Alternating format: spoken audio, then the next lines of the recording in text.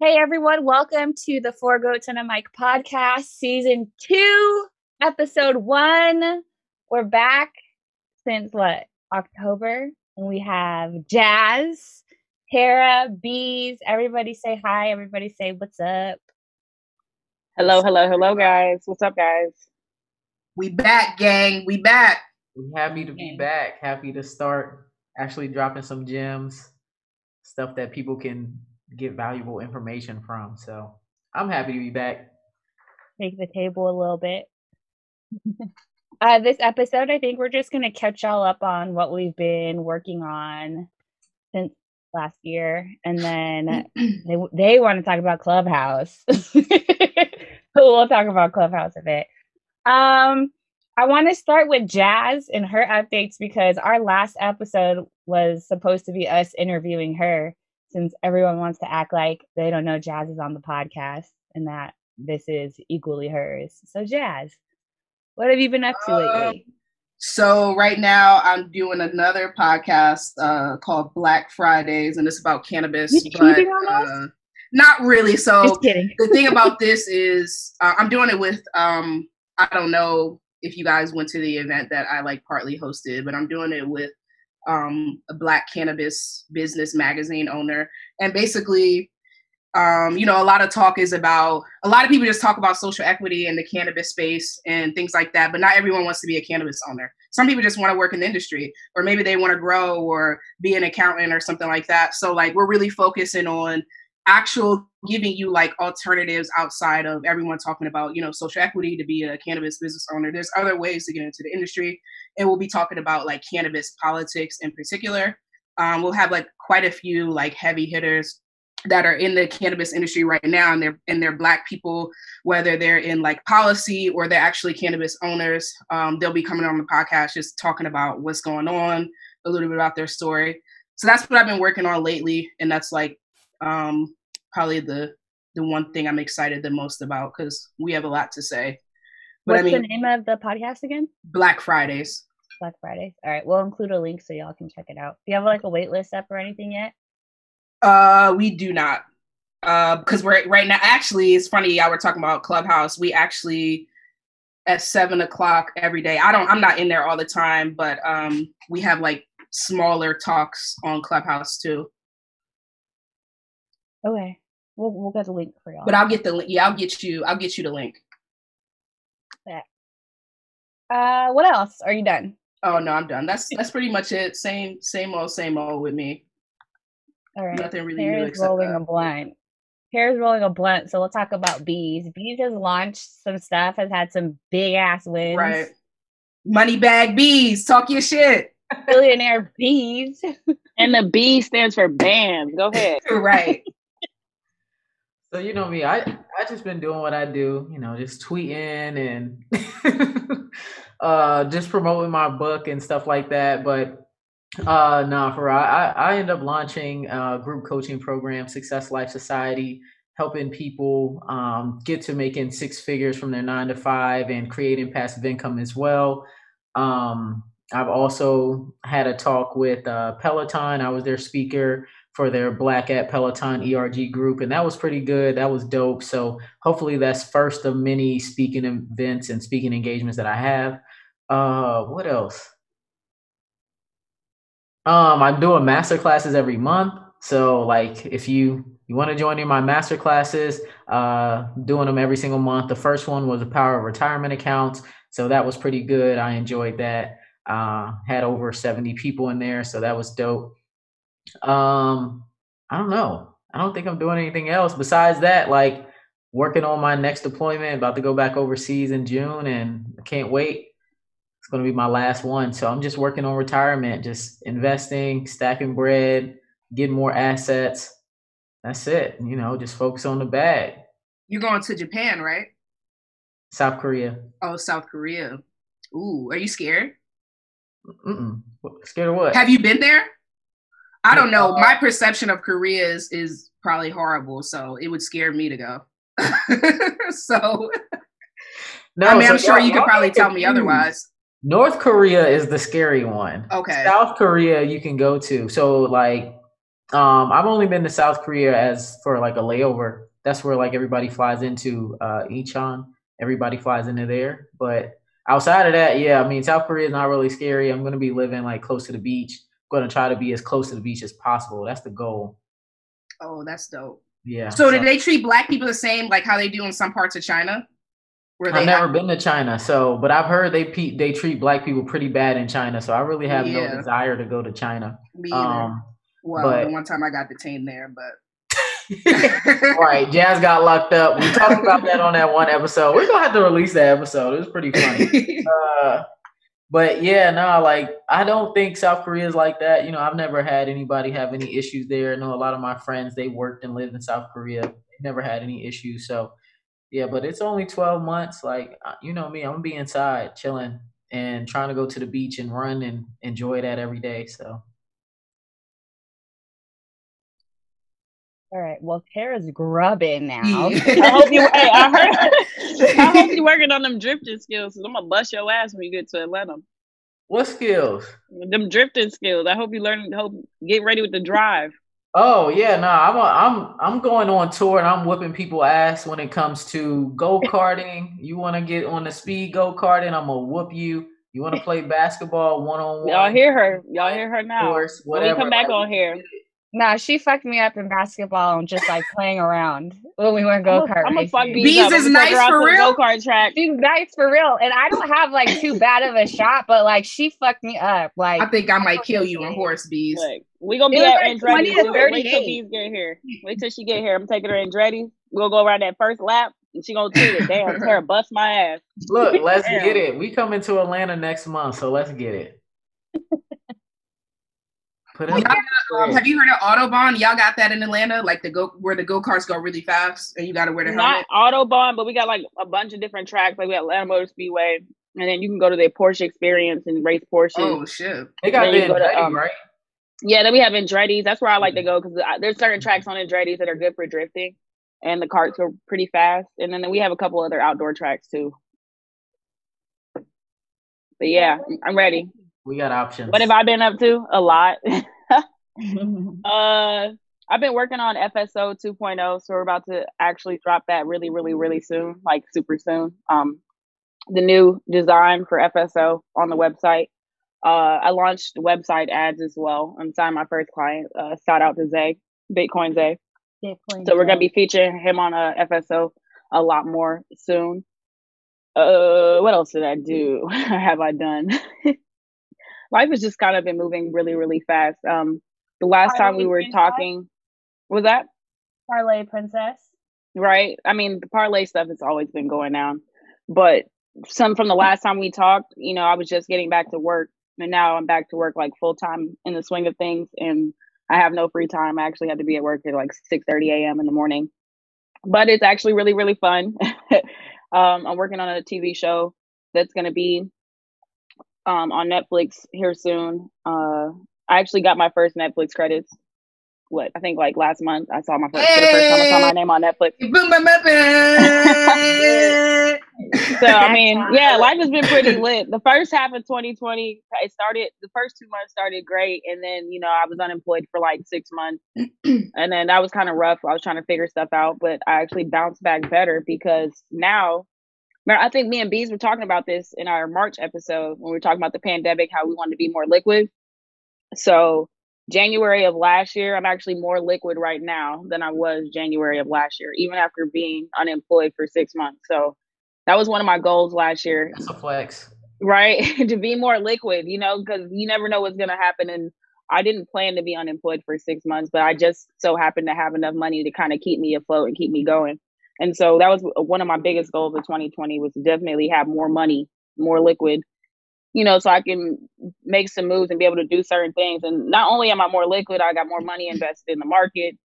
And I was able to make a lot more moves in 2020 than I did in 2019, even though it seemed like I was doing a lot more in 2019. So even though the world kind of stopped, I still kind of kept going. So I'm very, very grateful for that. What's up, Ari? What you got going on? Nothing. Nothing. A whole lot. Flexing up broke bitches. Wait, Oh, what? nothing, just $36,000. Right. Oh, I'm at 36K. It's only the Right. She said she just hit 50, right? Are you like $400 from like 50 now, or some shit like that? We're really close to hitting 50K monthly recurring revenue, but that's across like the different things I have, not just the group coaching program. 50K monthly? Yeah, it's pretty wild. So you know, my group coaching launch went really well, and I've been working a lot less, and it's kind of crazy that I don't really have to work or do anything but like show up to my calls. Like I don't really need to like post on social media or anything like that anymore, so that's cool. And I think now I'm just figuring out like hiring. I scaled a little too quickly, but it's all still manageable and doable. Automating as much as I have has really like saved my ass. We have about, I think, either 90 or 92 active coaching clients, and like it's nice. It's really manageable. Right. Back talk. It's still really manageable, and so like automations, like they really saved my ass. And then my team and stuff, I really couldn't do it without them. So now it's just a matter of figuring out, or not even figuring it out, because I feel like, well, I'd be surprised if we didn't do 1 million gross this year. I would be surprised. But I don't keep all that either. Forget about us, please. Just don't forget. Here we go. Here we go. Bees always saying this. Bees always says this, and I think it's so funny that you say this, because all I wear is y'all's hoodies. Oh yeah, me too. Yeah. In rotation, I got Ari's joint, I got Bees' joint, and then I got yours, Tar. And I wear that every That's day. all. I don't even wear my hoodies, because people be asking me, like, "Are you Tara?" And then I gotta explain it. So like, I wear other people's hoodies. Yeah. And I wear Bees', Ari's, and the Bees real estate hoodie. And there's one other one, Barbie, by the dip, the crew neck. Like, I just wear everybody else's stuff. And so Bees be like, "Don't forget about us." I'm like, I can't. I wear this shit every day. I have no room in my fucking closet, because I literally have 15 of like my friends and homies different hoodies and t-shirts and shit. I'm like, I gotta move and stop. And when it gets warm, I got t-shirts too. I need the t-shirt drops, because it's gonna be hot in Texas real soon. So need them t-shirt drops. Yeah. Got enough hoodies. Please start dropping t-shirts, everybody. Yeah. I got so Ari, I got a question for you. How big do you want to be in terms of like staff? Because I think about like because I know you offer a really solid like work-life balance to the people that work with you. And do you think that if you got too big, you wouldn't be able to like maintain what you're doing now? I don't know that I wouldn't be able to maintain it. I just don't know that I have the capital currently to afford it. Yeah. I know I'm not going to be working and managing all those people. Right. I'm big on leave me the fuck alone. Just do what you got to do. I don't care what you're doing outside of my stuff. Just make sure my shit's on time. Or if you're late, cool. But like I told my assistant, like, I don't care if you track your hours. We'll probably do like a team tracking once a quarter just to see like what our cost is, for projects and stuff. But if you're under hours, I don't give a shit. If you're over, let me know and invoice me. Just like give me the heads up. But other than that, like, I really don't give a shit what you're doing. Like, stop asking me for more stuff. Just I don't want to make more. My VA is the same way. Like, can you send me more stuff? I'm like, no. Just do whatever and just send the invoice every week. Just send it. I'm not giving you more stuff, because you never know when stuff just might get crazy. So there's no need to just like overload you with extra just cause. It's like busy work, really. Like, no, I'm not going to give you just a bunch of extra stuff.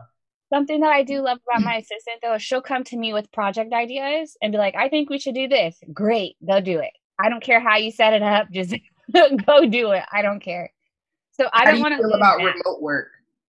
Well, I mean, ever become to a point where you have like an office and it'd be required you live in the area and you come into work every day type shit? No, because I've been working from home for like 7-8 years now. I've helped start and grow teams that are remote, so I've seen a good amount of what works well, but I've seen a huge amount of like what not to do. Right. Teams.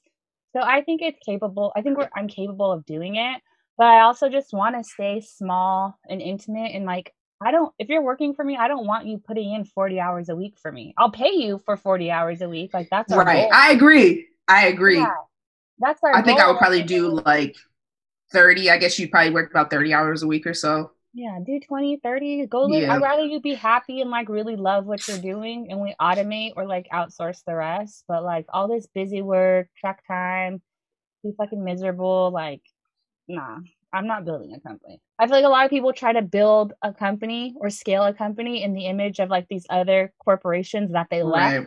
Mm-hmm. instead treated them so horribly. So I'm very anti that. And I was just talking to somebody about this on a timeline yesterday. Like, there aren't very many good examples or even books for scaling a company. I think you have to really get a good coach for that and make sure that like the way they're running their business and operating is in alignment with what you're doing, because you're going to pay to teach you the same thing, right? So my coach doesn't give me a hard time about like, I'm lazy, I'm not doing all this work. Like, what's right. So like, I'm gonna be the laziest multimillionaire ever, but like, I'm not doing all this shit. And she's like, all right, well, like, let's just see what's working and build a plan off of that. Yeah, no. I think everybody kind of has this, not everybody, but a lot of people have this assumption that like once you start making some money, you have to hire and build. So like you make 1 million, now you're making 5 million, then you're making 10 million. And it's like, you don't need to constantly add more and more and more to your business to hit other levels. Like, you can have one team and you guys hit a bunch of levels together, and then you that's solid as fuck. Yeah, and then you add more to the team later on, because like sometimes people scale before they even maxed out all of the resources and everything on their team. Like, they have 4 or 5 people, and those 4 or 5 people could be doing $1 million right now. But instead they're looking like, okay, you know what, we need to add more people to this team to make $1 million. Like, no, you just kind of like, you got to restructure your game plan. You can make $1 million with who you got right now. But I think that's kind of smart what Ari said. You know, she kind of realized that she scaled too fast, and she kind of like stopped and like, you know what, game plan. I scaled too fast and I didn't charge enough in the beginning also. You know, because I wasn't sure about the offer, if people would buy it. People tell you like, oh, Twitter audience doesn't buy, they don't buy at a premium, and like, that's false as shit. That's a fucking lie. Yeah. I think for you though, Ari, for a whole like what, 3 months or probably more, you went live like every day and gave value. So like, I think for Twitter people that are cheap, it would have been really hard to be like, oh, I'm not going to spend this amount, because you gave out free game for like 90 days. Anybody could do that. Anybody could do that. I literally took like what I used to get paid to do, so like from my job, from my business, and just taught that to other people and talked about it. And I just went a level deeper. I was like, it's all very surface level content up here. Like, you can't actually do anything with this content. So like, let me just help people get results. And like, I'm going to put my best out there and we'll see what happens. And I think if you have no audience, that is like the easiest way like to build an audience. The majority of my email list is from Twitter, and like, I didn't spend a dime. I put a lot of time in it, but it's nurtured, it converts, and you know, it was nice. 3 months of like grinding have a $1 million business off of a 5,000 person email list. Like, that ain't bad.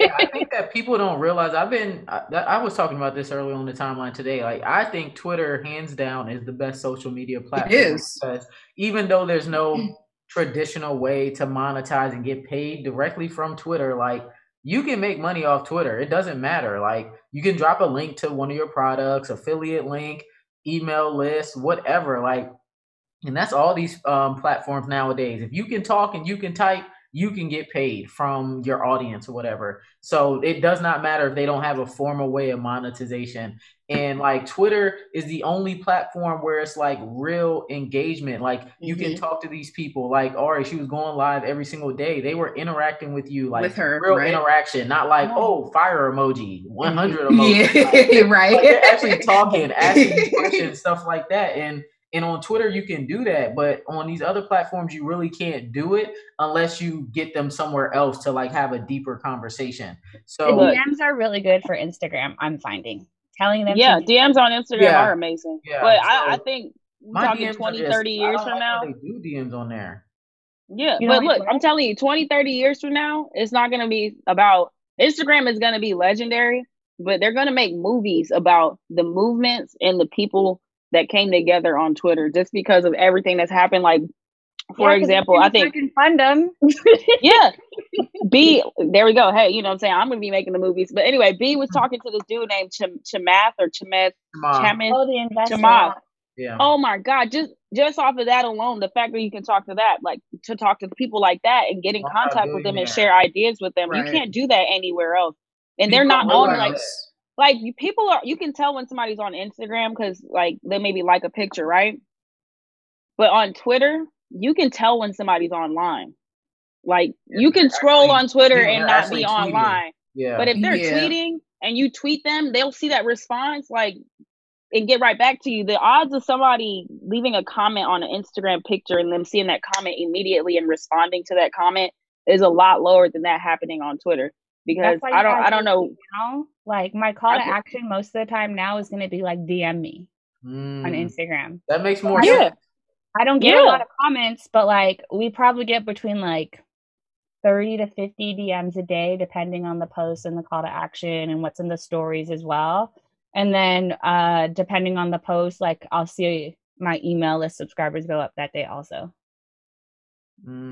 Yeah, I'm gonna start using that too. I'm gonna start using DMs and stuff because like I've just been noticing, like y'all know, just like I know, there's those big black platforms that have hundreds of thousands of followers, but like they hardly get any engagements. And even like influencers that came up on Instagram that have like 50,000 followers, you go on their live, I swear to God, it'd be like 20 people. And but that's because I think that has a lot to do with the algorithm though, because Instagram's been kind of switching their algorithm. No, because I haven't been on Instagram that long, and I went from literally 300 followers to 5,000 followers over the past 3 months.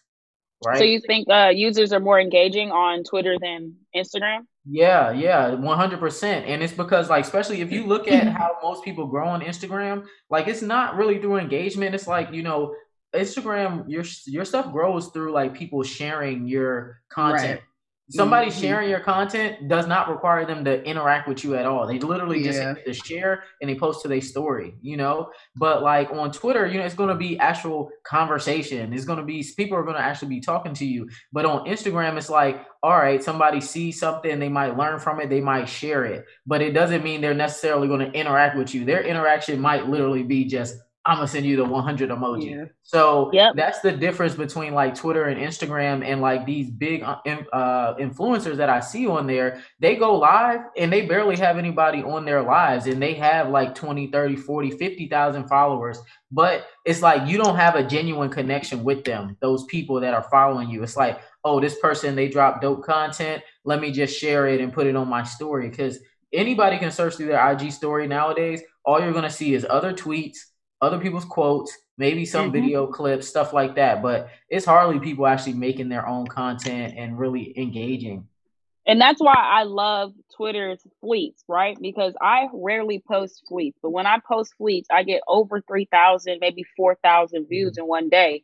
And so recently I've gotten kind of into artist management, and I have an artist, and, you know, I've just been studying social media for him, and like he's dropped a lot on Instagram. And of course, you know, he has his own Instagram page, but just like the engagement on Twitter, dropping just a sneak peek of a video that we did from last summer, we got over 4,500 views on it on my fleet in 20 hours. Like not even a full 24 hours. And you're not going to get that many views on Instagram. Like that. If you guys do this, like if you drop that, so I'll go and record a story, I'll download it, and then I'll post like that first 15 seconds on the timeline on Twitter. Yeah. And like I get between 2,000 to 25,000 views, depending on like the time, what I look like, and the topic, of course. But the fleet views will go up also. And then I have that call to action to DM me. DMs go crazy too. So I think like, and I guess I don't know why people prefer to DM, but like, because they don't want to be seen. I was about to say, niggas love everything in secrecy. Yeah, look, they don't want to be seen. They're like, they'll just ask you a simple question. And I get it. I get why, because like I told you, I got better at like trying not to be condescending when people ask me simple ass questions, because I just understand. I have to understand that not everybody thinks like me. So people, I guess, have gotten to a point where, you know how like we shame people on Twitter and stuff like that, like y'all niggas need to use Google type shit. Like now people do not want to ask questions, and I understand and I get it. They do not want to ask questions on the timeline, and they come into the DMs like all timid and shit, like, hey, how you doing? I hope you're having a beautiful day. I just want to ask you, what was that book that you were talking about yesterday? Thank you. If you don't see this, and I'm like, yo, it's okay.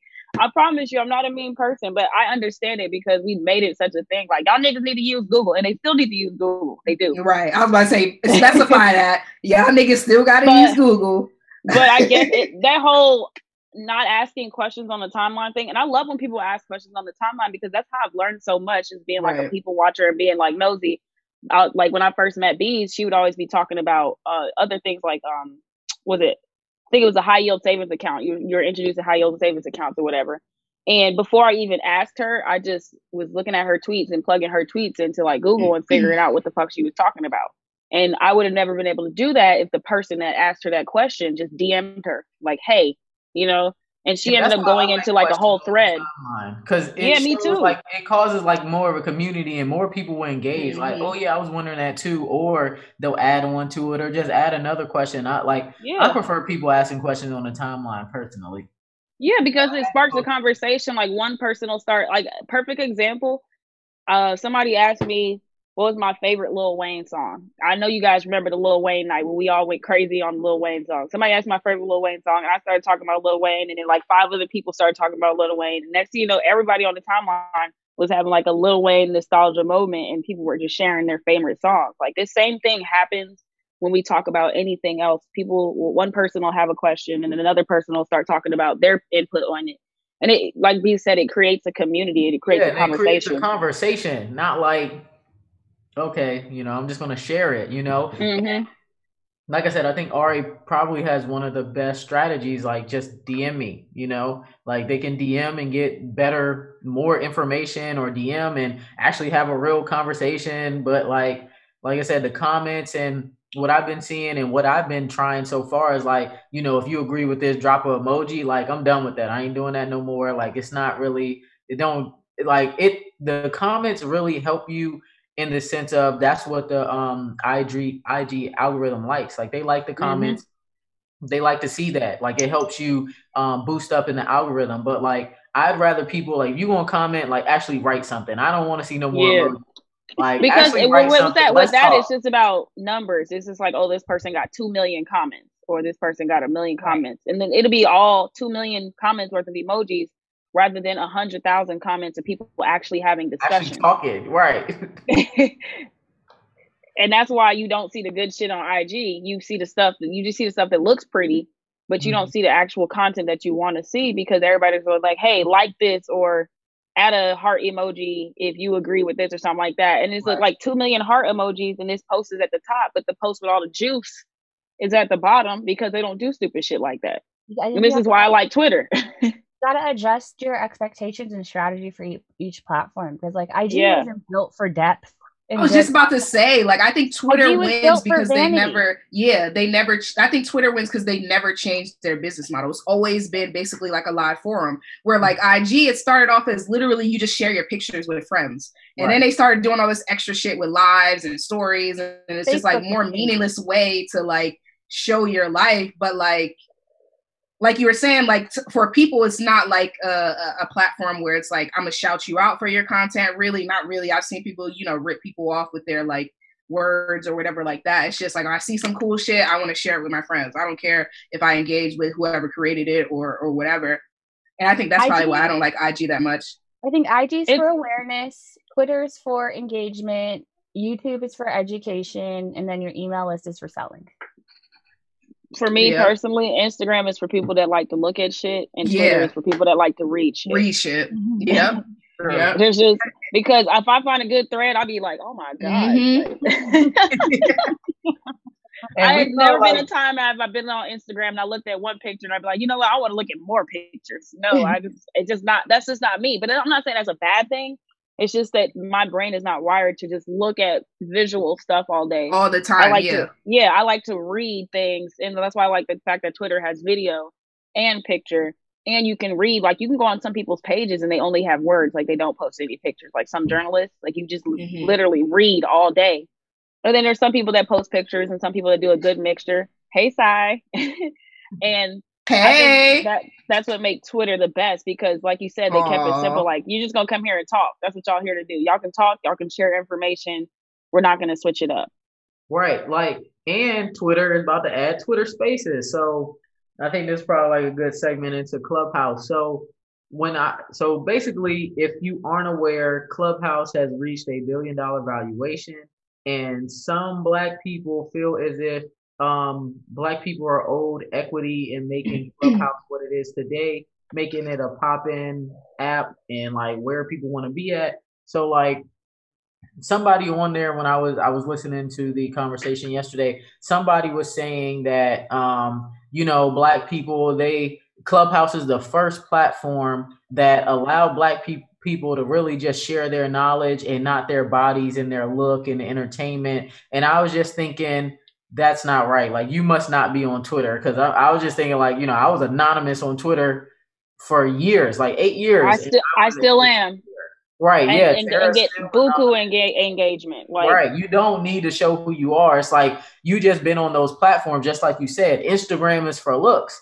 YouTube is a video platform, but you can still have information on YouTube without even showing who you are. There's people that do straight voiceovers on YouTube and have millions of subscribers. So it's really what you make it. And even I think about this, like Cece, six-figure chick, rest in peace to her. I still think about her. She hardly showed who she was. Right. 400,000 subscribers. So Black people aren't always focused on looks and stuff like that. Now, mind you, this guy, he was not a Black American. He was African, so maybe he got a different outlook. I don't know, but I'm like, you don't really know Black people like that if you're saying that it's all about looks, and you can't. It's the first platform where you can build a following without actually showing who you are and stuff like that. Like, that's completely false. That's one thing that gets on my nerves. If you aren't a Black American, stop talking about Black Americans. He obviously never listened to MF Doom, because I still don't know what he looked like. So right. Rest in peace to him too. Why would you have so much to say if you've never been here? Yeah, like, never lived here. Like, how the fuck would you? We don't live the same life. But I look at hate as love in disguise. So those people all around the world got a lot of love for Black Americans, because they talk about us every day. Every day. They wake up and think about us. They go to sleep and dream about us. They make their own music that emulates us. Look, it's not a bad thing. I take it as like a compliment. You know what I'm saying? Like, you go all over the world. They releasing Korean trap music. Like, Atlanta trap. They releasing Korean trap music. Like you got trap music in parts real of music, London. all that, yeah. And they talking about bandos and stuff. And I'm like, me as somebody that grew up in Atlanta, like on the east side of Atlanta, I'm like, bandos. Italians do the same thing. Italians do drill music too. Like, what? Like, I grew up on the east side and the south side of Atlanta. So when people like, oh yeah, who's in the trap? I'm like, the trap? Like, in Korea? For real? They got traps over there? Like, I'm sure drug dealing and shit happens, but like, you let me know what's going on over there. But like, I look at it as like, everybody tries to emulate Black Americans. They got the music, you have the way people like dress, and like, the culture, the slang, the way we talk, everything. And then they turn around and be like, Black Americans this, Black Americans that. And I just look at it as like, look, it's really just kind of like a jealous, like, love. Like, jealous, you love us so much, you want to be us, and you can't be us. So then you just spew hate. So I take it as a compliment. I want them to shut the fuck up. I be hating seeing that shit. Like, when I see people say Black Americans, then I go to your profile and you live in fucking Nigeria. Like, they be like, y'all have no culture. What do you mean we have no culture? What do you mean we have no culture? We the same ones that had y'all walking white tees under fucking jerseys. There's nobody nowhere else is wearing that shit but Black Americans. That motherfuckers is rocking tall tees and jerseys in other countries and shit. Like, everybody wanted to be Black Americans. Like, they listen to our music. They like everything. Like, you go to other countries, I'm pretty sure all of you guys have gone to other countries and seen the same shit. Like you hear the radio station, you like, damn, they y'all definitely listen be to playing Waka Flocka American over music. here? Yeah. Yo, in Japan and like Asian countries, they stay having like R&B playing in like all the stores. I was like, but that's what they be having playing when you go in the store. So it's pretty crazy. But what do y'all think about what people were saying with Clubhouse? Like, do you think that they owe us? No. What do y'all think? Unless you look, if you invested in Clubhouse, then yes, you are owed. If if the valuation comes up, because that's what happens to initial investors. But just because you decided to spend your time on another app where you didn't read the terms of service, or agreement, whatever the fuck they that never is called, do. does not mean you are entitled to that. You decided to give that app your energy. Like I say this all the time, like we as Black people have to stop giving all of these different apps and platforms everything and our all, and building up these followings, and then get mad when they make money on us, off of us, because that's just the game. Like Twitter, I'm sure is making a lot of money off of my impressions. Like I'm pretty sure they're making a lot of money off all 4 of our impressions. Like, but that's the game. We know it. What do? We got our own websites. We have our own shit going. We funnel all of our traffic to our shit.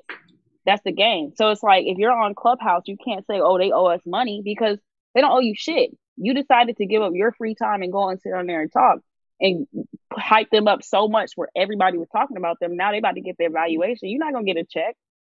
That's life. For being then Black people had a platform. Remember the nigga that started the a literally Black Twitter platform? And what did y'all niggas do? Y'all ran him away. There was some kind of controversy with that. I forgot what it was, but there was some kind of controversy with that. But you are right. I thought he started going in on everybody because niggas was like saying shit about him. I guess because like, I don't know, like the perception, I feel like what I hate the most is like, feel like Black people love to compare us to like white platforms, because I remember people getting mad at him that the Black Twitter side had like a bunch of like bugs and shit, but it's like he's literally the only nigga working on it. Nobody else was nobody was helping him. Nothing. All you were doing was complaining. Like Twitter don't do this. Like, bitch, Twitter has how many employees there? Like I just didn't get the whole thing. He was really trying to do an honest thing, like really try to have us our own platform, and all niggas did was just shit on him.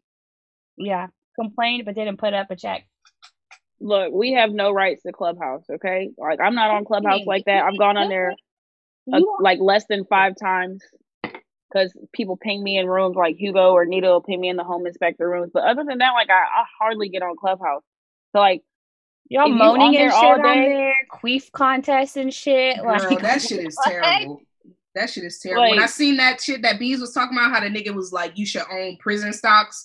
Okay, I'm cool on. Oh, and about that, so somebody came up underneath my tweet and he was like, "See, you didn't even listen to the conversation."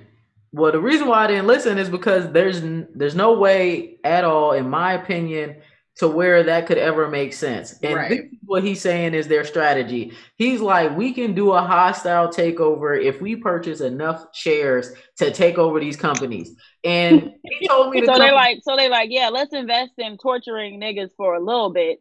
Because we can sacrifice those niggas. But in the end, we eventually gonna own the company and take over. Right. Yeah, that's kind of what they're saying. So they were just like, sacrifice my damn uncle for your. No, fuck that. There's a different way we can do this. Yeah, it really don't make sense. So I looked at it and he was like, yeah, I mean, we can do it with like $19 million. And I'm like, I went and ran the numbers. I'm like, it's not 19 million. It's actually more like $70 million. Like, you know how prisons is billions. Billions. Yeah. With a bill. What a bill. What are you gonna do with all those people?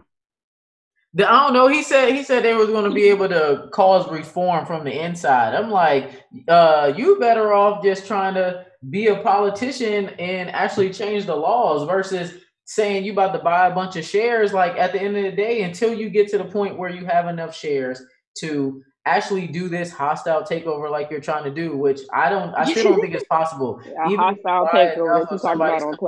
Over 50%. It's not like it's going to get you a seat at the board table. So you got to pull. First of all, you can't be talking about it on Clubhouse. Second of all, you got to pull the banker card and Yeah, have you're not have a supposed to be talking about hostile takeovers. Like, it's not something you just broadcast. and then you as a Black person talking about you gonna buy up a bunch of shares of a company. Somebody's probably gonna step in and stop this. And so say, you hell have no, to do you it. not, nigger. You have to do Hell it under no, the you radar. Not on You have to my do that under watch. you'd have to do that under the radar. You can't be on Clubhouse talking about illegal shit.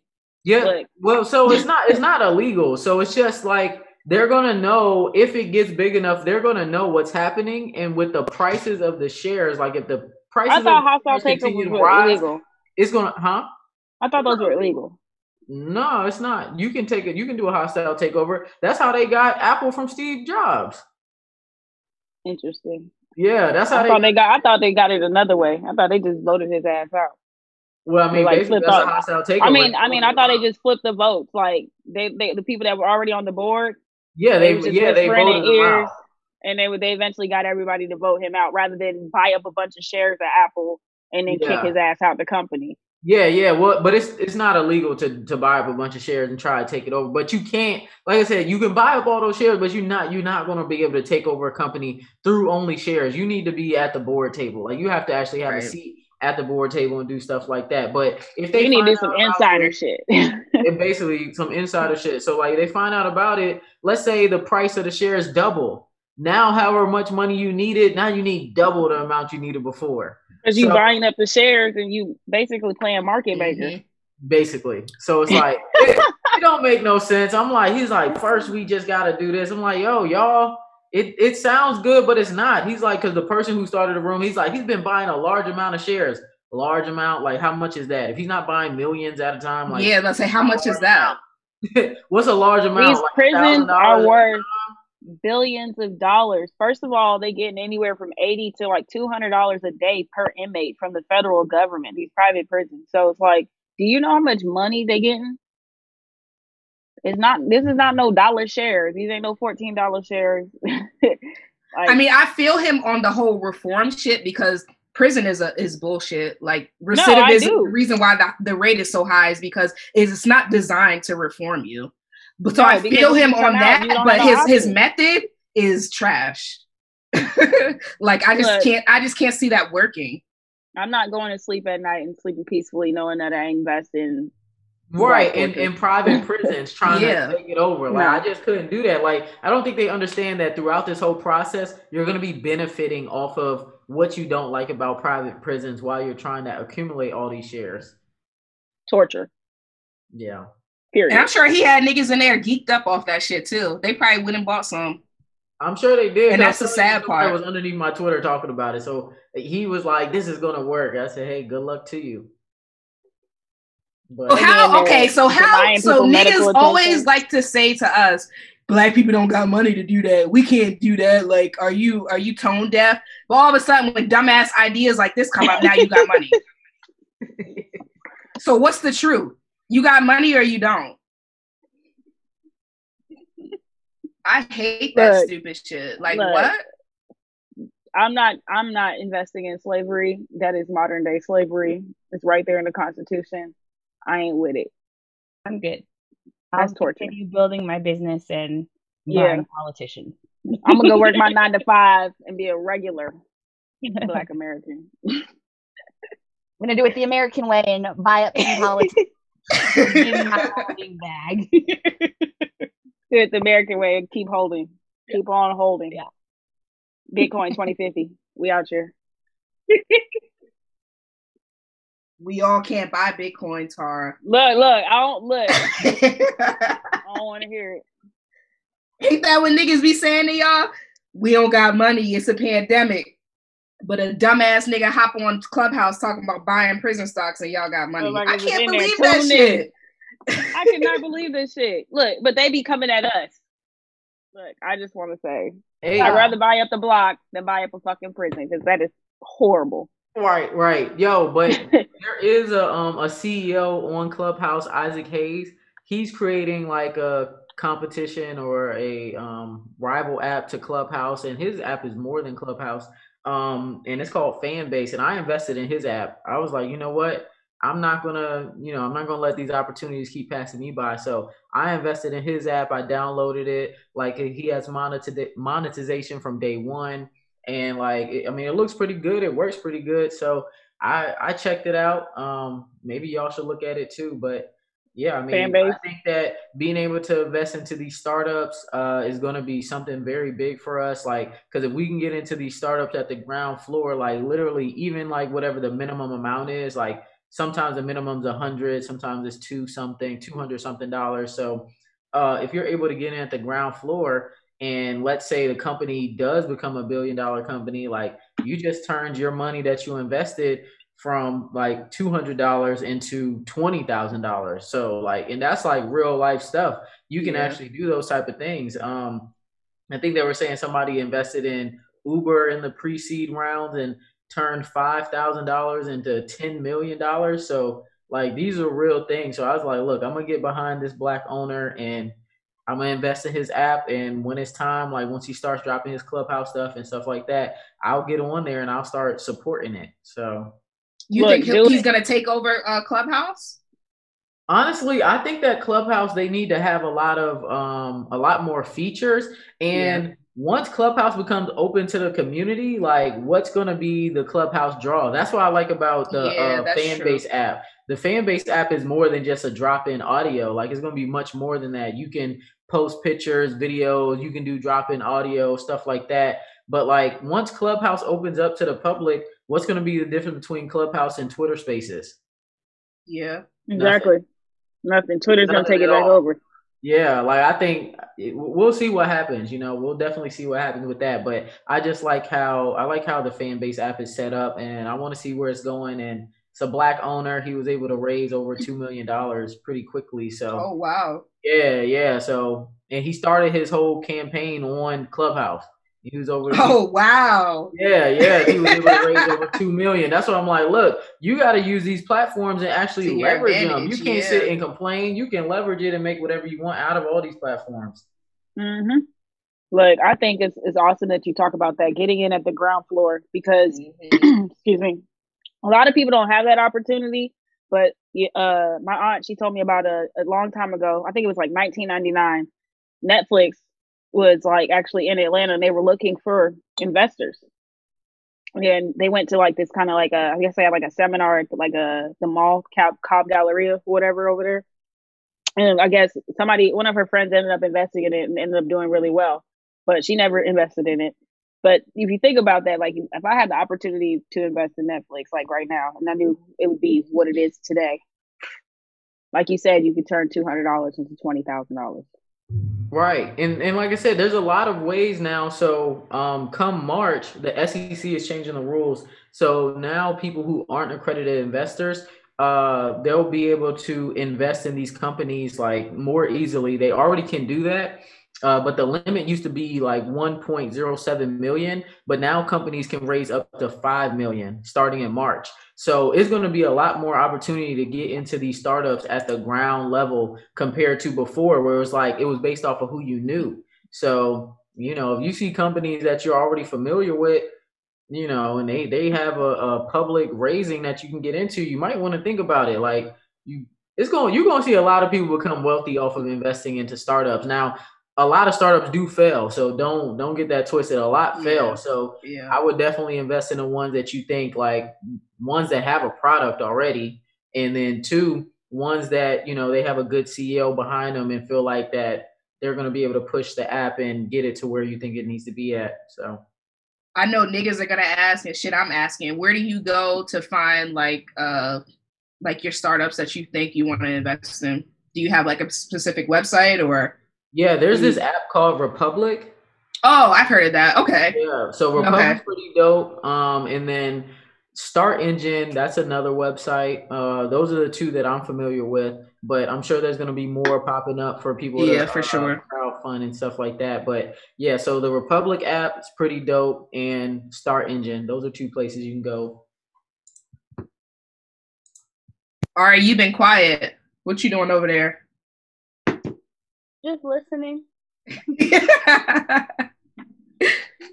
Like this isn't my lane, right? I don't like to I don't want to say I don't like to talk about stuff that like I haven't done myself, but I just don't feel like I have anything to contribute because I haven't. So it's more so just me like listening. Well, what's your thoughts on Clubhouse?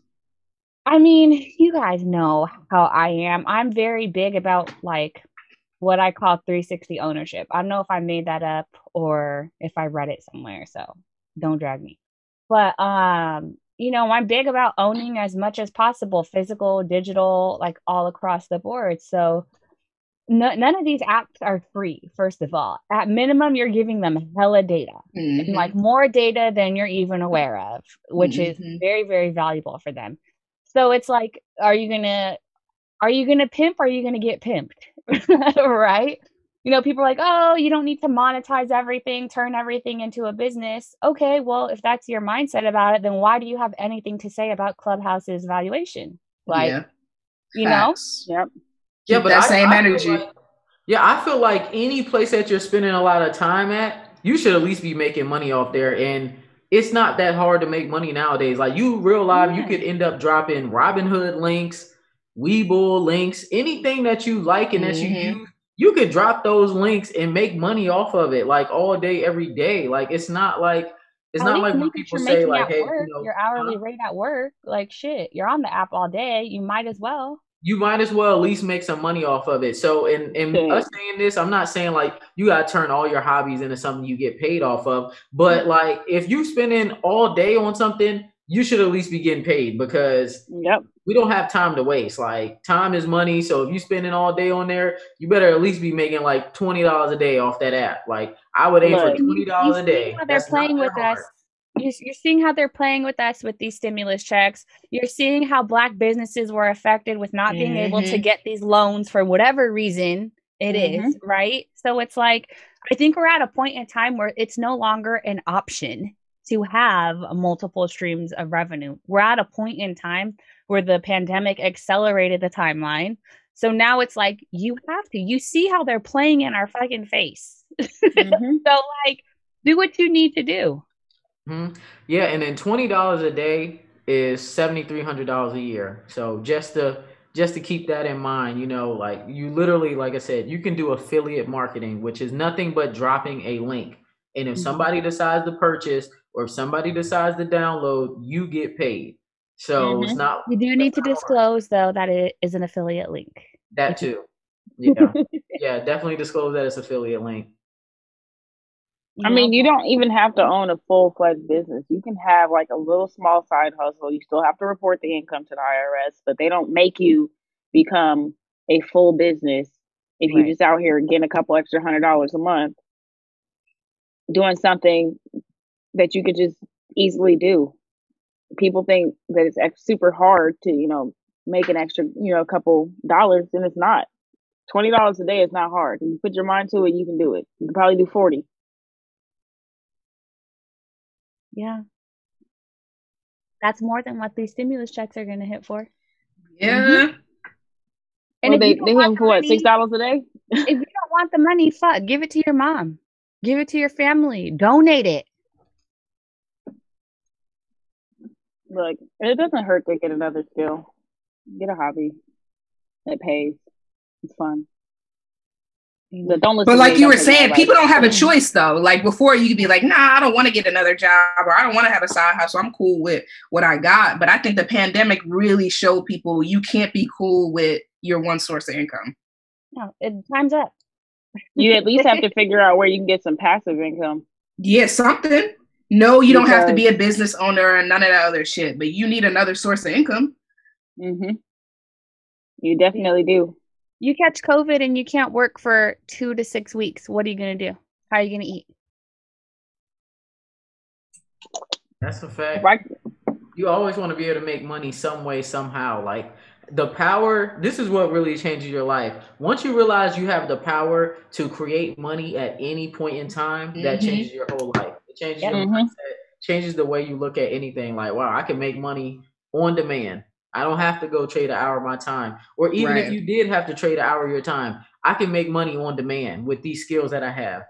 Look, that's the most important thing. Like, and you can set your price. For whatever you feel like it's worth it. For those of us who've monetized our email list, how did you feel the moment you realized I could just send an email and make 4 to 5 figures in 24 hours? Amazing. I was about to say, so no bullshit. I just sent, when I did that event, I just sent the email about the event, and like within probably 20 minutes, 20 niggas had paid for their ticket, and I got like the affiliate money on it. That shit was wild. Just for telling people about something that would help them and benefit them, or that they're interested in learning more about. That's it. I send emails all the time and make money off of them. Well, people will just click on my website from the email and go buy the Stackerfield manual or go buy the mobile home guide. And it's like, if you're already on Twitter and you have people engaging with you and you have that like that trust and rapport with them, and you see, I never do shady stuff. I'm very straight up. Like, this is an affiliate link. Go sign up or go apply for my program. I'm very straight up about shit, and people don't mind. The ones who are interested and want to take that step, they're like, hey, thank you. I've been looking for something like this. Thank you for telling me. Fucking Limitless, Madhu's nootropics. Oh yeah, I know you killing it right now with the affiliate. I know you got a lot of people to buy because of you. He owes me some money. Just gonna drop my name with the coupon. I'm like, okay, that's gonna go towards the bottle money. Since I'm not gonna get this on the back end, he can buy his bottle with that tweet he sent out. My commission isn't anything big. It's like 10%.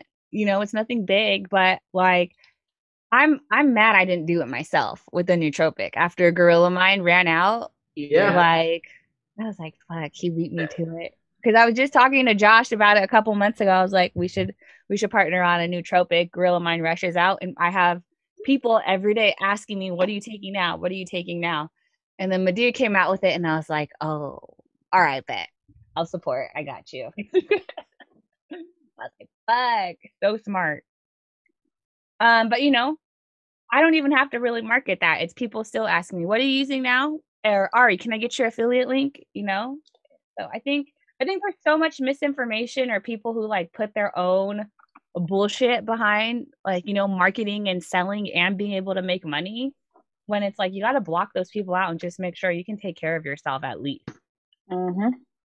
Because we all see your job's not guaranteed. The government's not here to help you. So at the end of the day, do you got you? Yep. Can you like definitely hold it down if your job just goes away? Right. That's my job. They're like, we'll let you know when it's safe to come back to work. Excuse me?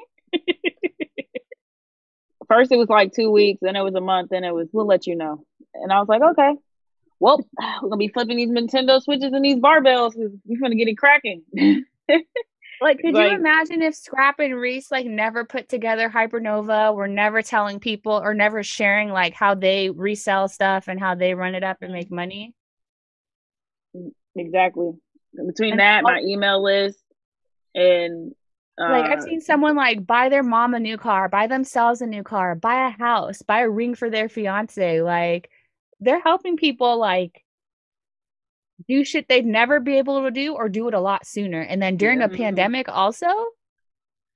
I think the lore with Hypernova is like, they're really showing people how to get money in a totally unconventional way. Yeah. And I think people love that shit because, you know, everyone's like, I don't want to be a business owner, blah, blah, blah. They complain like, I don't want to do these things, but like resale, like that's not that hard. But the best part is it's a whole the community. It's like, it's all, you know how we have our corner of Twitter?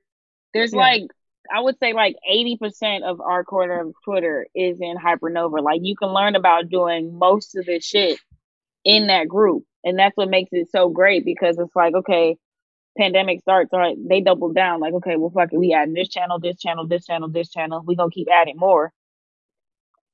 Excuse me. So people have all these different ways of getting money. And it just adds more to the community in the corner that we already have. So shout out to Reese and Scrap. Yep. You know, and I also want to just like explain what Hypernova is as well. Like, because I saw people like hating, saying it's an MLM. It's a pyramid scheme, yeah. That's not what those guys are doing at all.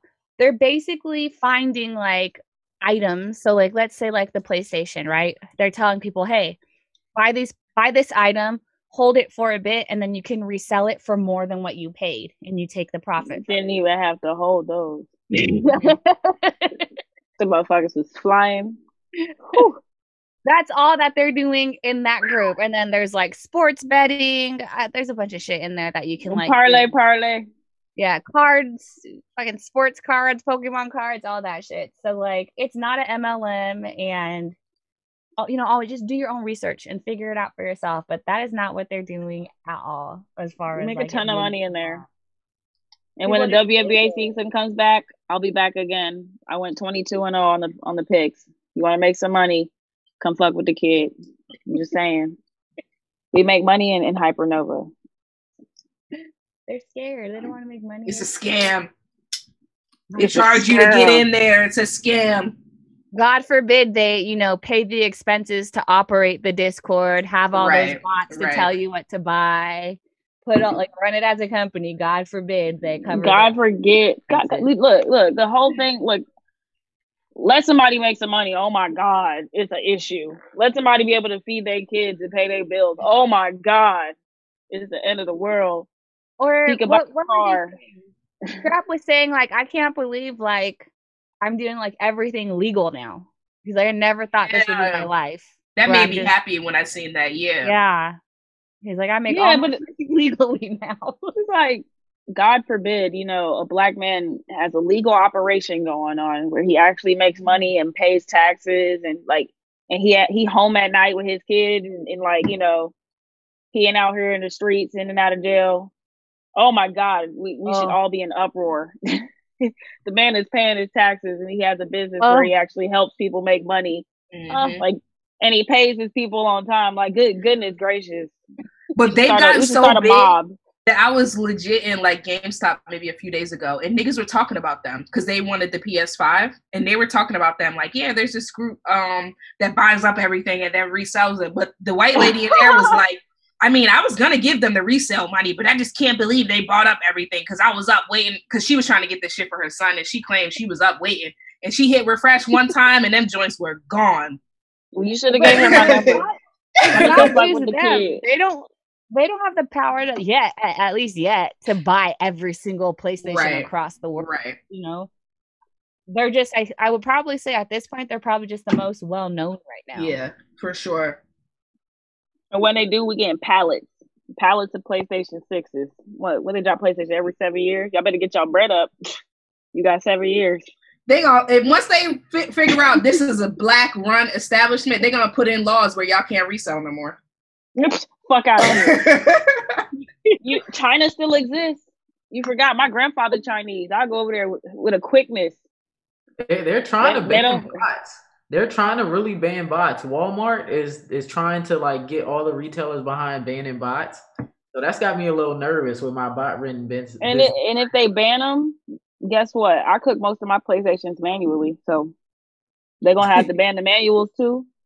Hey, what about these new Jordans though? The varsity Jordans. Can I cook those manually? Look, I'm gonna cook. I'm gonna try to cook manually. I'm paying for slots. I'm putting in bots. You're not gonna be able to cook those. Yeah, I'm trying to. I'm gonna do whatever I got to do to get those ones and the fours, the 2Pay 4s or whatever. Did you get the form? What? Huh? For money? Yeah, but I think he sent it to me. I gotta fill it out, but like fill it out for real. Yeah, I need to fill it out, but they pushed it back a month. Wait, what? They pushed it back a month? We got you. Okay. The fours, those fours, they pushed them back a month. Okay. 8.5.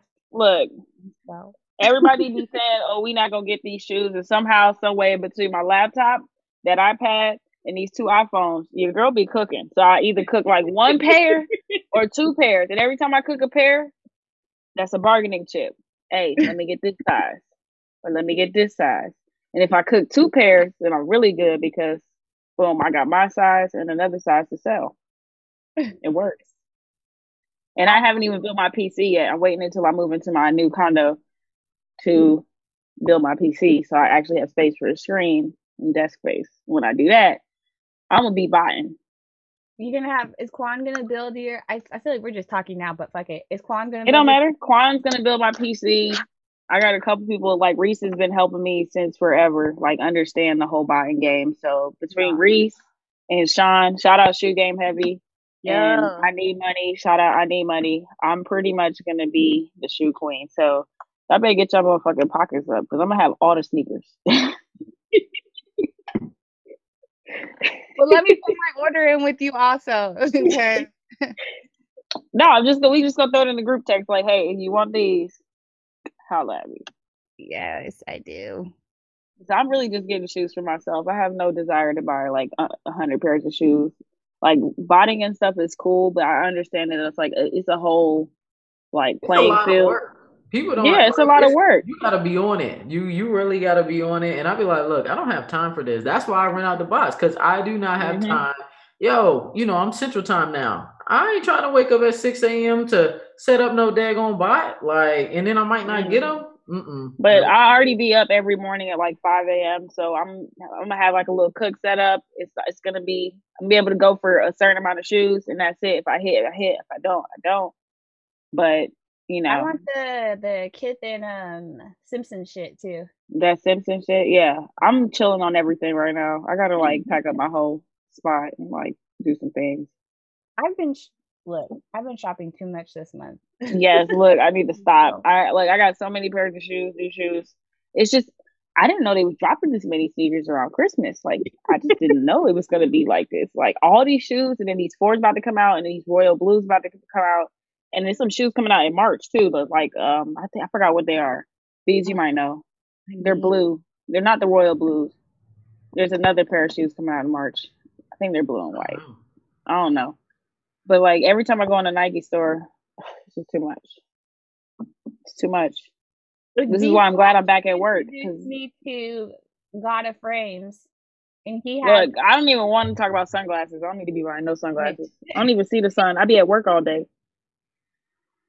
Yeah. You already talking about Jig. Like once you get you got to really be careful with that game. Once you get into vintage frames and just like the high end frames, that kind of life is crazy. Like it's hard to stop buying them, but like they do hold their value. So if you buy it and you're like, oh, I don't want it anymore, you could always sell them later. And some of them like appreciate in value. But yeah, it's like I try to stay away. I haven't bought any frames since I was overseas. I'm like, oh, well, that's a lie. I bought one pair of Chanel's, but I'm trying to really stay away from them because they add up. They really do add up, man. Like, that's why I think it's like everybody got buffs now. They gonna hold their value for sure. So, what are buffs? Okay, so what are buffs?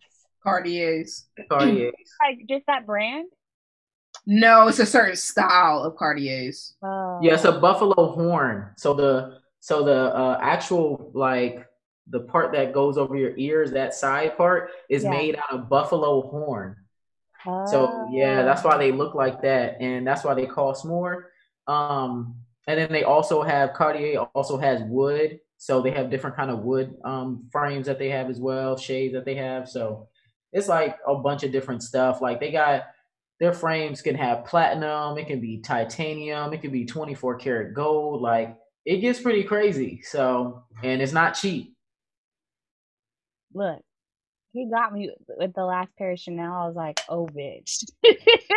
But you're like, yeah, I already fell in love with them. So I was like, I've never spent this much money on a single pair of fucking glasses. But all right.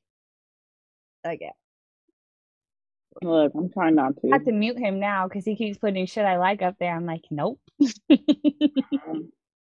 I'm good for New Year, February.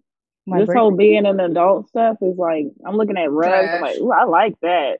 But that's a lot of it. Why are nice rugs like rugs $4,000 to $6,000? Yes, like this dresser I wanted. I was like, why is that 4 figures? Like, it's not even like $1,100. It's like $3,800. I'm like, damn. It only has 4 drawers in it. It don't even have like 6 drawers. It's a lot of money. And I'm looking at furniture because I'm like, every time I go get some IKEA stuff, it doesn't really last long. So like, now that I'm moving, I want to like actually invest in some furniture. But like, damn, I was trying to go for like something a little bit lower, and they giving me like high value. But this shit is expensive, and then like TVs are cheap. That was easy, but everything else, mm-mm. I'm looking at renting a house that's like 4 bedrooms, but I'm kind of like also like, oh shit, maybe I don't want to because I have to furnish the bitch. There's like a play area, so that's one TV, then a living room TV. The TV is your cheapest cost, okay? Yeah, TVs are cheap these days. Look, I seen a 50-inch Vizio with all the apps on it today at Target, $297. If you see an 80-inch, that's a good deal. Let me know. 50-inch for $297. I was like, you could put that in the bedroom, mount it next to the bed, have it come swoop out with the wall mount with like $330. I don't think I'm gonna put TVs in the bedroom, just in like the playroom and then the living room. Girl, get out of here. I need to hear that doom doom doom doom doom doom when I go to sleep. I be sleeping like a baby. Yeah, I don't like having tech in the bedroom for me because I sleep very sensitive and or I'm sensitive to light. So like if the computer light's on or like anything pokes through, I'm like. I mean, I'm gonna wrap in the blanket anyway. I just need to hear doom doom. And then I want to get a big ass Cal King bed, bitch, from the fucking frame to the mattress to everything. I'm like. Yeah, I thought about that. I think I'm gonna just keep it a queen this time. I'm gonna buy a new bed, but I don't know because the king with the frame. Anyway. Define short, because just because it's short to you, I'm 5'2". Everybody's tall to me. Okay? So you and anybody you date doesn't need to be a Cal King. You know what? I'm not taking to get wings when you get here. Yes, you will. I don't like the way you talk about it. Everybody's tall to me, okay? Okay? So when I put some heels on, as long as he's taller than me with the heels on, then we are good to go. You know, so you mess with short niggas, Tar? I do. Define short. Wait, because I don't agree with. We're the same height. I don't agree. Everyone's taller than me. If you're 5'8", nigga, yes we are. Same height, Jazz. Yes we are. Do not lie on this podcast. No, I think Jazz is shorter than Tara. Yes. Well, my point still stands. I got an inch on you. Taller than me. If you're 5'8", taller. You're tall. What B's doing? B's looks like she's multitasking. What? Yeah, exactly. Who's taller, Tara or Jazz? We the same height, nigga. Both pretty short. I don't know. We the same height. They're both real short. I have no idea. Both of you bitches are little. But I don't agree that everyone's taller than me. If you're a 5'8" man, you're a short man. Thank you. I wouldn't even date a nigga that's 5'8". Because you just as small as me. I feel like you just as small as me. I think you gotta be 6 or above. You gotta be 6 because you just as small as me if you're not at least 6 feet. If you a man, in my eyes, the hell you about to do? How you about to protect me and you just as small as me, nigga? Just be saying that like you 5'7". I am. Look, if a nigga is 5'8", you might as well be 5'1". Oh my god. He went off. And that's my take on it. Wow. Well, so when I put on heels, I'm like, bitch, please don't lie. No, because look, I just had to get my heels measured for my sister's wedding. And I was looking pretty tall. Were you? So anyway.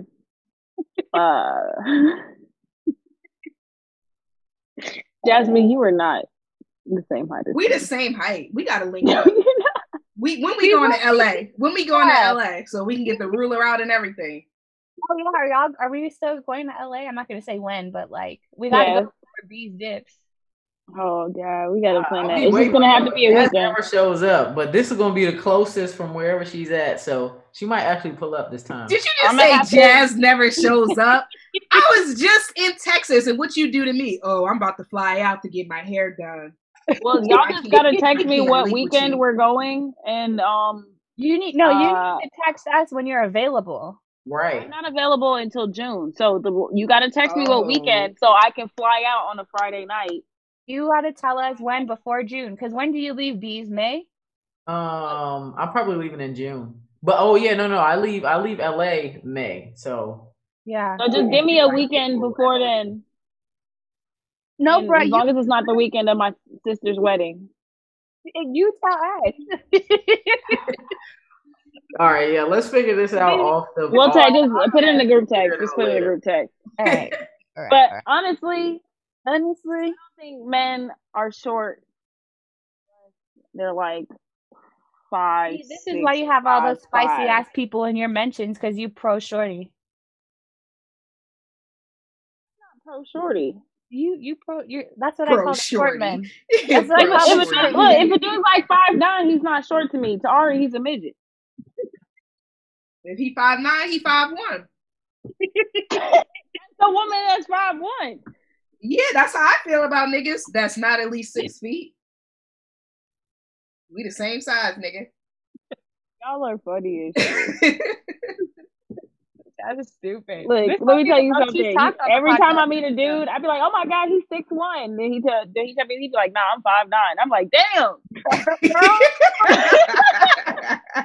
It's the same thing anyway to me, because all y'all motherfuckers is tall. Everybody's 6 feet to me, so I don't know. Maybe it's me.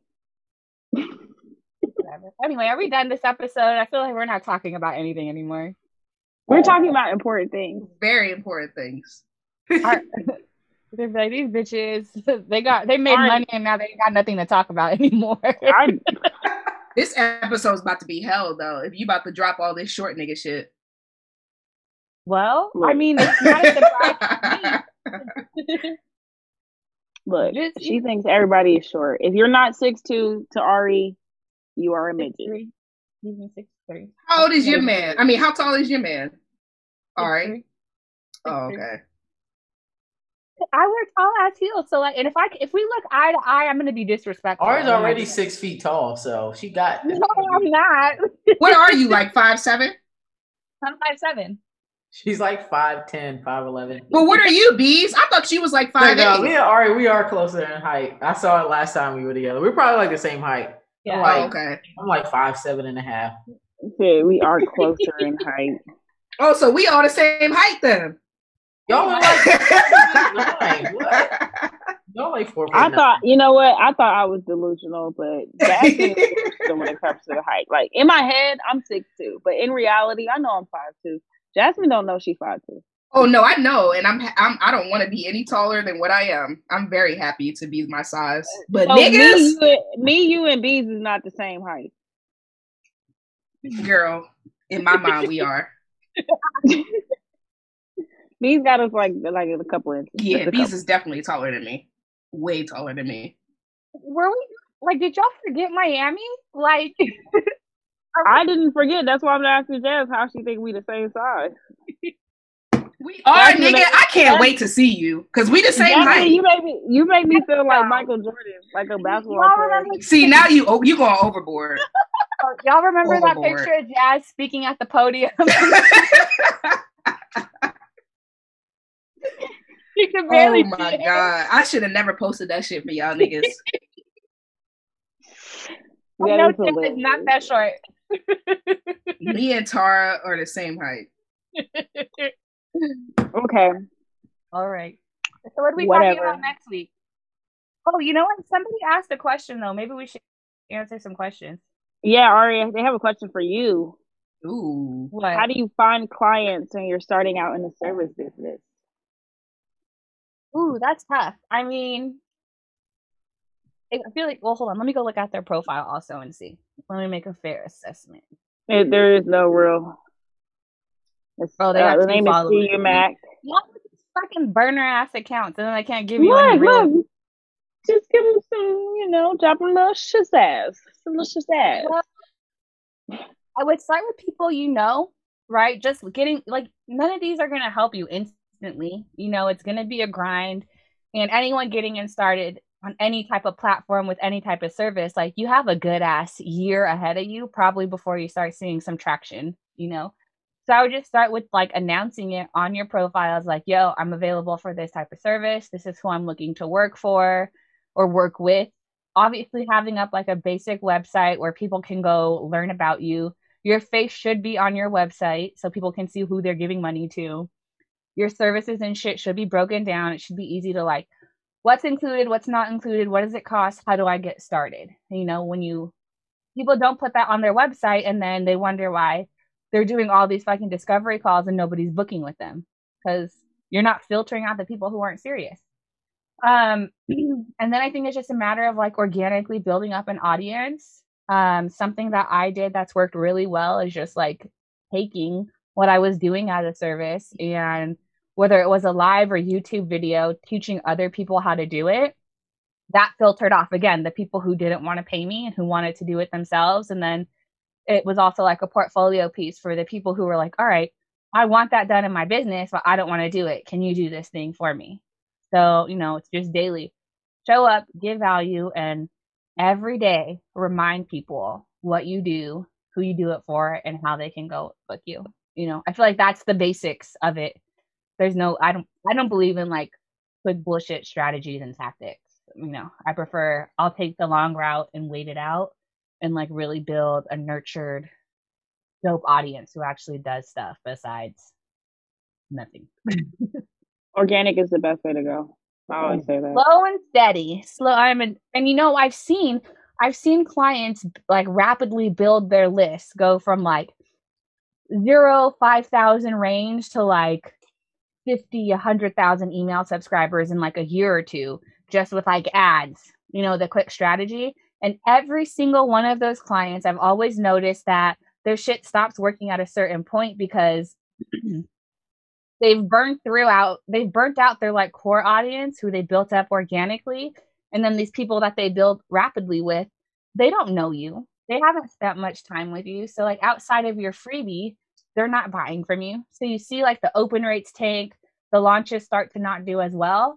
And they think, oh, I can build up a list and build my numbers, when like, no, if you're going to build up that list, expect those people not to do anything for 3 to 6, 9 months, before they're ready to make a move. You still need to show up on social and do your engagement and shit like that. So anyway. What do you say to people that be like, nah, I don't got time to wait a year. I want to scale quickly and start seeing money in at least 90 days. Go get a job. Have fun with the losers. Go get a job. That's the fastest way to make money. Go get a fucking job. They pay you right away or within 2 weeks. No, but honestly, I agree. It's a process. Everything is a process. People think that it's going to be quick and all that, and it's not. And like, you can't be scared to just release whatever it is you're doing. Like, don't worry about your marketing plan. Don't worry about any of that. Like, if you just drop it and then consistently promote and consistently show up, you'll do better than probably like 95% of people. Look, the only way you're going to step into something and make money in the first 90 days is if you paid somebody a lot of money to just show you everything that they know, like an expert. And then you'll make some money in 90 days. But other than that, like, if you really want to make some money, you're not going to just step into somebody else's arena and just start printing money in 90 days. Like, that's what they be saying on these courses. The people who are like, make money in 30 days. You got to think of it like as dating. That's how I think of marketing and as dating. And first of all, like, these business and marketing plans, like, your first year of business, like, your marketing plan is to build an audience and convert your offer. That's it. There's these complex ass marketing plans don't make sense. You haven't done anything yet. You haven't validated your offer. So that's all you should be concerned about. And then as far as like your marketing strategy and plan, I think of it like dating, right? So, you want to make somebody aware of you, and that's through your content, or a real life example. Like, maybe I have on a short dress and I look fly and now I've got your attention, right? Mm-hmm. And then it's the introduction, like, oh, let me tell you about myself. And then let me learn more about you. And then when people follow you, that's a sign like, all right, we're moving in the right direction. They want to be around me, get to know me a little bit better, right?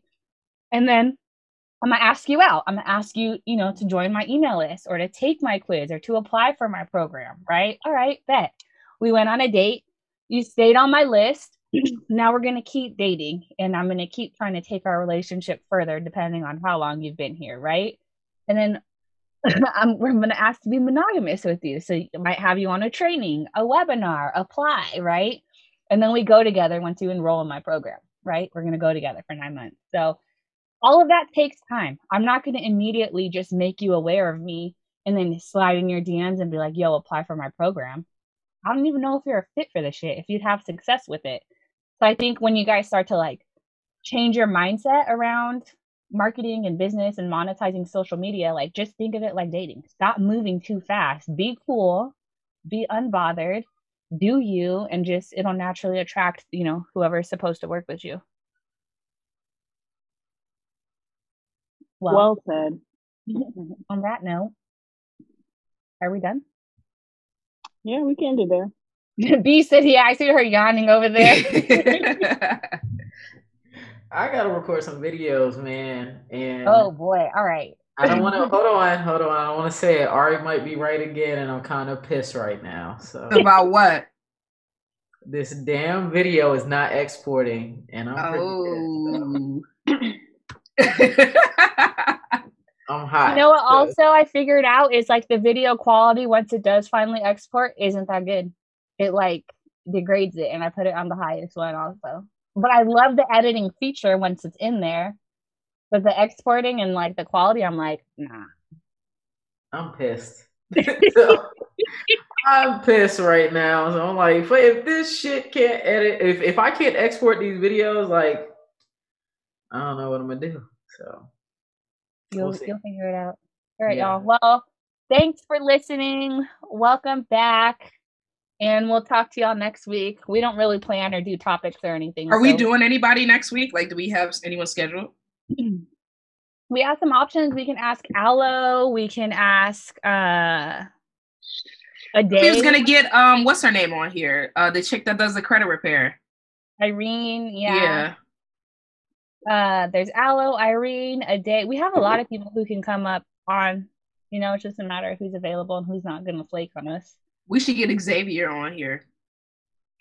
Just him? Or do y'all hate that? Or do y'all or D? Yeah, D. We had them on already. Oh yeah, that's right. We did. Yeah, that's right. Yeah, we did. So they can spin the block. D can come back just on her own. Oh yeah, just D. She's doing some new shit herself also. We should just pick somebody and come with a surprise next week. All right, bet. All right, y'all. Talk to you next week. See ya. Bye. Bye.